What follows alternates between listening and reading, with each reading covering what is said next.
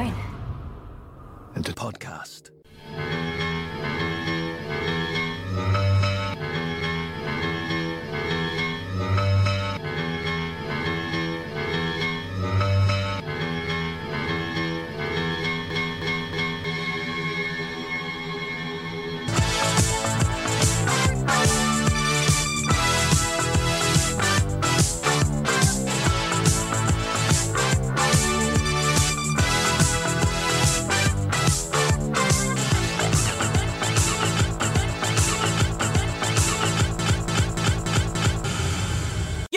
Torchwood. Cast. Day 4, more like day more drama. Hello. This is Pod Children of Earthcast, whatever it's going to be. Day 4, broadcast on the 9th of July, 2009. July the 9th be with you. Written by John Fay, who wrote episode 2, or day 2 rather. And directed by Euroslin.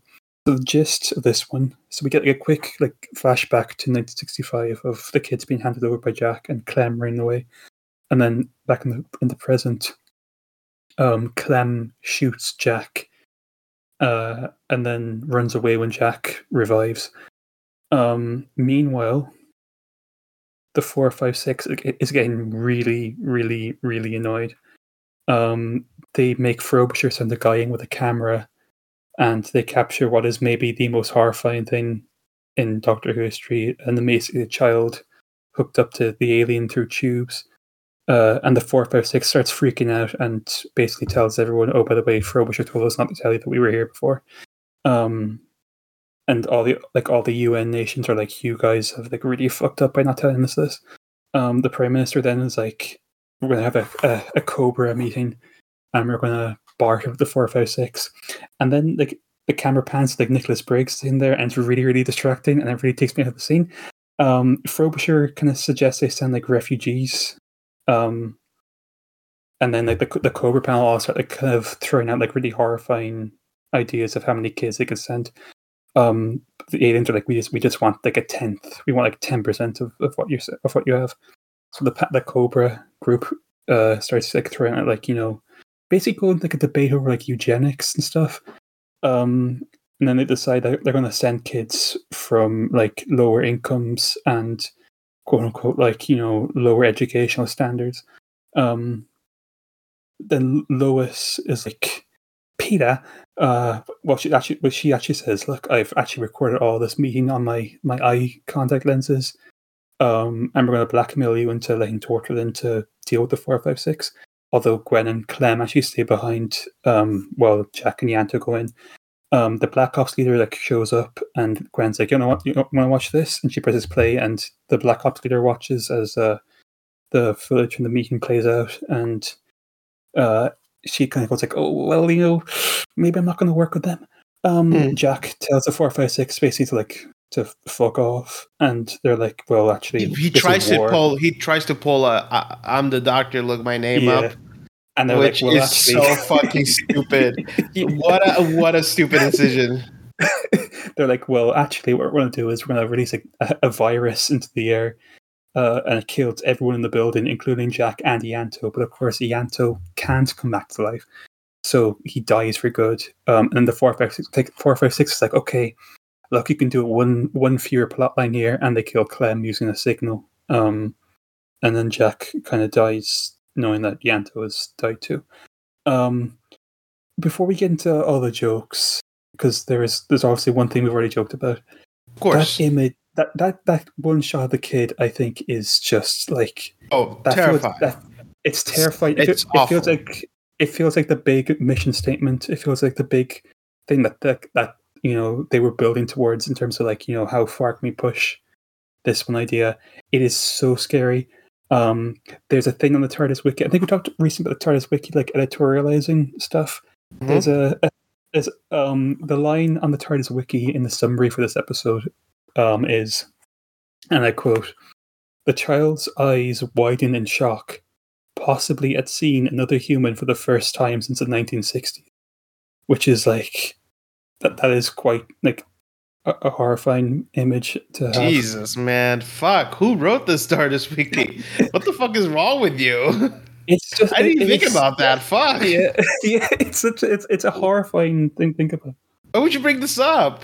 I'm gonna put a complaint in the discussion page right now. It's just like, it's just horrifying. It's just like a horrifying moment. Like a sickening moment. And it's just like it's very hard to watch. But thankfully, they iron it out by introducing Rick Yates, politician at large. Yeah. when they cut to him at first, it's just so funny. All right, here we go. I have written so many Nick Briggs jokes. So he says, they say we should go to war, a war we can't win because we love stories. 32500 is the number of children that love stories. That's all I got, actually. I just want him to be like, we love stories. Like, just say it. Just say it once, please. It's just so funny that it's him, like he's the guy they cast to play who like honestly his character congratulations. Congratulations. Yeah, I mean, it's so his chance nice to play see like him. a real monster. Yeah, it's nice to see him. He gets to play like an actual monster again. You know, because this guy is horrible. This guy is like the worst people on that panel. It's so funny that there's one person who's like, guys, this is awful. And you're like, finally, somebody who's like saying what we're all thinking. And she goes, we should get just the poor kids. And you're like, what the fuck? We can't have a good... Nobody there is good. I will say that Capaldi plays up like those scenes really, really well, where he's like clearly like when like the Prime Minister's like, well, you have your 10%. Like you can tell like his character does not want to like do that kind of shit. Even though he does suggest like, you know, refugee kids, which is also quite fucked. Yes. But like you can tell that like he's really like having problems processing having to do that kind of thing. I really like that like it feels like they're fleshing out the world a lot, like the preamble and like the stuff with Jack. Like it's giving Jack like depth that he's been missing for quite some time. Yeah. Like because you know you have like the Grey stuff was like an attempt that kind of I think backfired because you know it's so sudden to have like you have an evil secret brother who like is going to show up in the finale to fight you. Like this feels like really good depth to give Jack. It's just like I don't know how like I also like as well how like Gwen is like immediately terrified of Jack after she finds out he did that. Like you can see like not just Miles, that, like, absolutely but freaked out. Rightfully gets shot in the face. It's really good. Like they made the immortal character do it so they could get this. They shoot him. Also, I love that like when she sees the kid, Louis sees the kid. The image goes. Is that from episode 3 or 4?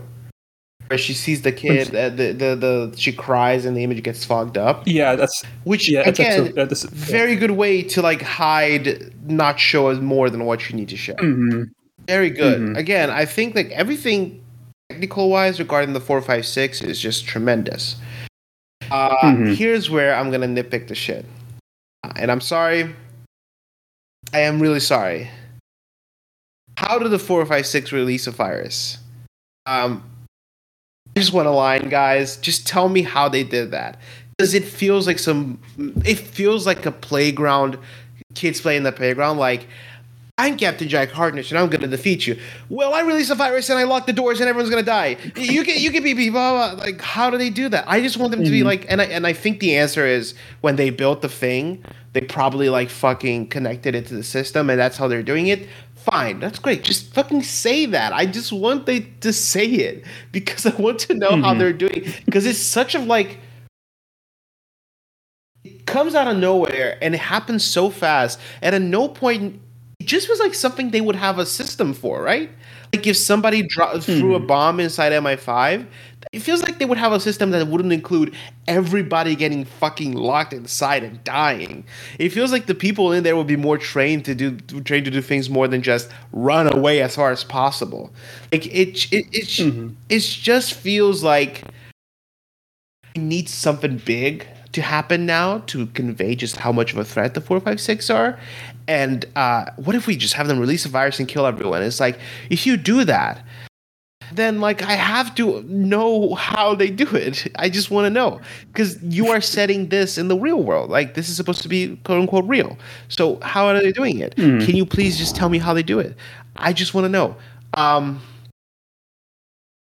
Honestly, that's really my big nitpick. I think at the start of the series, all the way up until the scene where they released the virus, their vagueness was scary, and then it turned into like, I don't know what we're fighting, and I don't know what the stakes or the solution. Like, I feel like by now, here's my big fear, and here's the big predictions, because there's one episode left. I think they're gonna pull out something out of their ass to kill the 456. It's gonna be something that barely works. In a narrative sense, it'll work because it'll kill them, but it'll be something that's like very jerry-rigged solution. Like, oh, the 456 said banana. That means they hate bananas, and then they shoot them with bananas, something like that, you know. And it feels to me like that's where it's going, because I could not for the life of me tell you what happened next. And I feel like by this point in the story, I kind of want to know a little bit about where this is going. Like, I want to have an idea. I want to be able to imagine what the next few steps are, and I just can't do it for like this whole plot line. I'm pretty sure the next episode is gonna start with them just like sending the kids fucking going turn left. Then Jack is like banana and kills the 456. My other prediction is 456 are gonna kill everyone in that room except for Frobisher. He's gonna survive, and then he's gonna go home, and like his wife and kids are gonna have left him. He didn't tell them the truth. She did the truth. That's like, oh, Pyrrhic victory. I also predict that like, I think his daughter's gonna die. Jack's daughter is gonna die because of the fact that they keep cutting back to her, and she keeps talking about how like, what do you think, I'm running away? Blah, blah, blah. And it feels like she's going to die just protecting her grandson. And like, it'll be the one person he failed to save. And Jack's going to be like, boo-hoo, I'm so sad. I don't mean to like diminish it, but that's kind of where I'm going. Anyway, it's I do want to say, like, it is a nitpick. And it is a nitpick because I feel like it could be solved with a couple of lines. I feel like one or two lines about this would have solved my nitpicks, but the fact that it isn't there does make me think. And I hate to harp on this point, and I think for you guys listening, it sucks because you've heard me talk about this yesterday. Why don't they fucking call the doctor? Just like, this is the moment where the unit guy goes, call the doctor. Like, this is the moment where John Pertwee shows up, is like, if I fix, I'm going to defeat you. Like, why are they not calling the doctor? I thought this would be the moment where they would do it, because I'm genuinely thinking they're not going to address it. I'm thinking, like, my hope is that we reach the end of episode 5 and Tennant walks in like, what the fuck just happened? And then Gwen goes, oh, right. Doctor, forgot about you. Oops. Anyway. That's just what I feel. Anyway, Nick Briggs is in this. Congratulations, Nick Briggs. Yeah. He's in this. You know who else is in this? David Lloyd, and he dies. Which I spent so long yesterday reading an article about how people reacted after his death. And it is so funny because I had to put myself in the mindset of 2009. Because a lot of people are like, give us one good gay relationship and then you kill them and blah, blah. And I'm like, what the fuck? This isn't the 8 and then, it's 2009. These people are like starved for gay stories. And I gotta be honest with you, it does really feel, after the episode ended, and I went to sleep, and I was sitting in bed, and I was getting ready, I did have a moment where I thought, like, why was Yento there? Like, it does seem kind of poorly planned to go straight up to the evil alien if you know you can die, you're not immortal. I don't know. it's not. I wouldn't put this as a full nitpick along the whole like why don't they call it the doctor thing, but I would like be like I do get why people were mad about this. At the same time, I gotta be honest. Mm-hmm. I cared more when Toshiko and Yowen died. I just don't care that much for Yanto as a character. I think he's fun. I'm sad to see him go, but it's the kind of sadness that you have when like you're about to order something from Postmates and they tell you, oh, the restaurant just closed, and you go, oh darn, oh well, it's something else. That's just how I feel. Mm-hmm. I do have to say, oh sorry, go ahead, you first. No, you go ahead. Yeah. It's a different thing. I just want to point out, I think it's really clever that they keep the whole real-time format going by having day 4 be like past midnight. That's really clever, I think. Mm-hmm. Mm-hmm. I mean, like, the thing with Yanato dying is that, like, it does at times feel like they needed, like, another big death to happen in this, and it was Yanto's turn. Especially with like them introducing his family, like you can kind of tell that maybe like like even beyond the whole like so he has a child attachment to his like niece and nephews. There's also like oh, well if he dies, there like we already know that his family could be like really upset. His whole death, like I really like I really don't know. Yeah, I really it's don't like know I don't know. It's like I guess I feel sad, but I'm also like, honestly, I kind of got bigger things to worry about right now. Like, how are they going to fucking stop these aliens? But it is like a sad moment when Gwen goes to the thing to the like, I don't know what you call that place where they put out the bodies, and she sees Jack and she's like, he's gonna come back, and then she sees Yanto and she adjusts his tie, which I thought was like such a good little moment. Other than that, I'm like, okay. R.I.P. Yanto. I do think it's so funny that like fucking the Doctor Who fans hijacked a real location to make a shrine to a fictional character that they had to put up a sign being like dedicated to Yanto Jones, who died defending the children of Earth. Asterisk, Yanto Jones is a fictional character. And it stayed there for years as well. I think it actually still might be a thing that is there, like a heritage site. Yeah, I don't know. It's weird. Someone else who died, of course, is Clem. Right. Bye. No more sniffing. Go away. Yes, he'll sniff no more. Never again will anyone sniff. I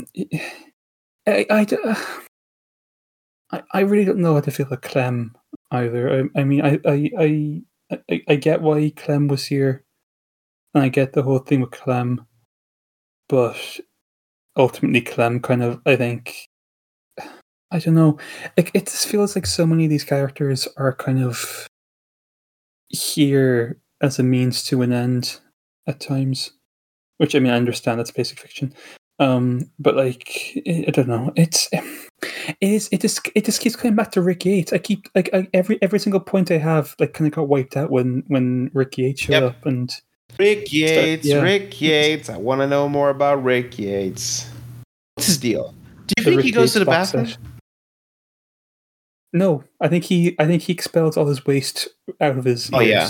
I think there's a deleted scene where it came like flying out of his ears. Absolutely.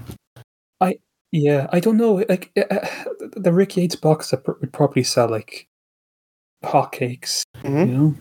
Everyone would be like, I really want a Rick Yates box set. But Prime Minister as well is so yeah. shady. I think when Lois was like, "Hey guys, I'm with Torchwood," you could see Rick Yates going, "Torchwood box set."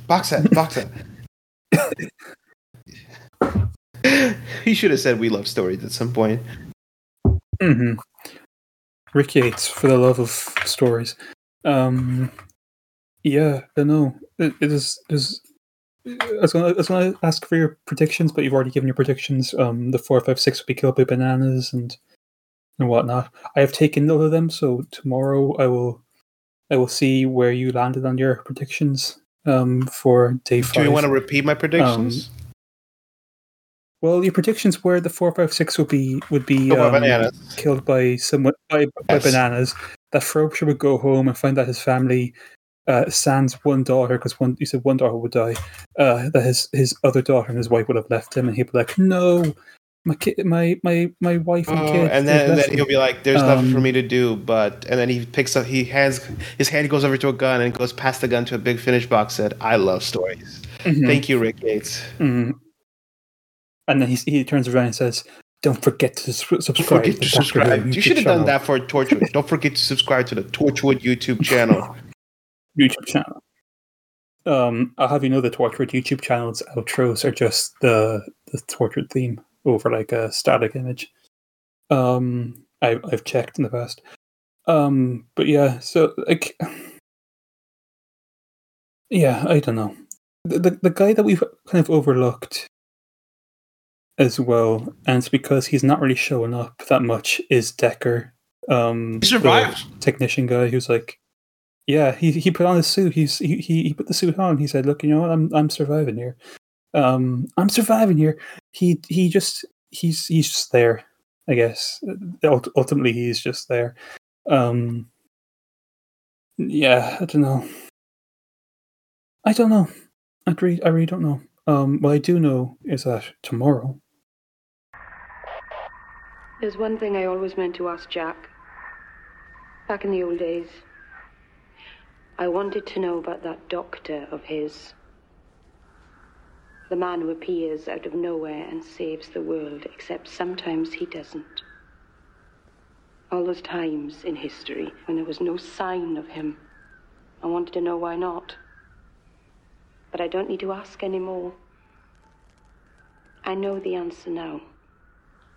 Sometimes the doctor must look at this planet and turn away in shame. I'm recording this in case anyone ever finds it, so you can see. You can see how the world ended. Tomorrow is the end of it all, so we're not going to do a wrap up. We're going to bring the wrap up into tomorrow. We'll just talk because we kind of realize that like you can't really rank days of the week. Although maybe you can. You know, I'm partial to a Friday myself. You know, but yeah, 4, 5, 6. Come on and get your kicks. Goodbye, and all that jazz. I don't know.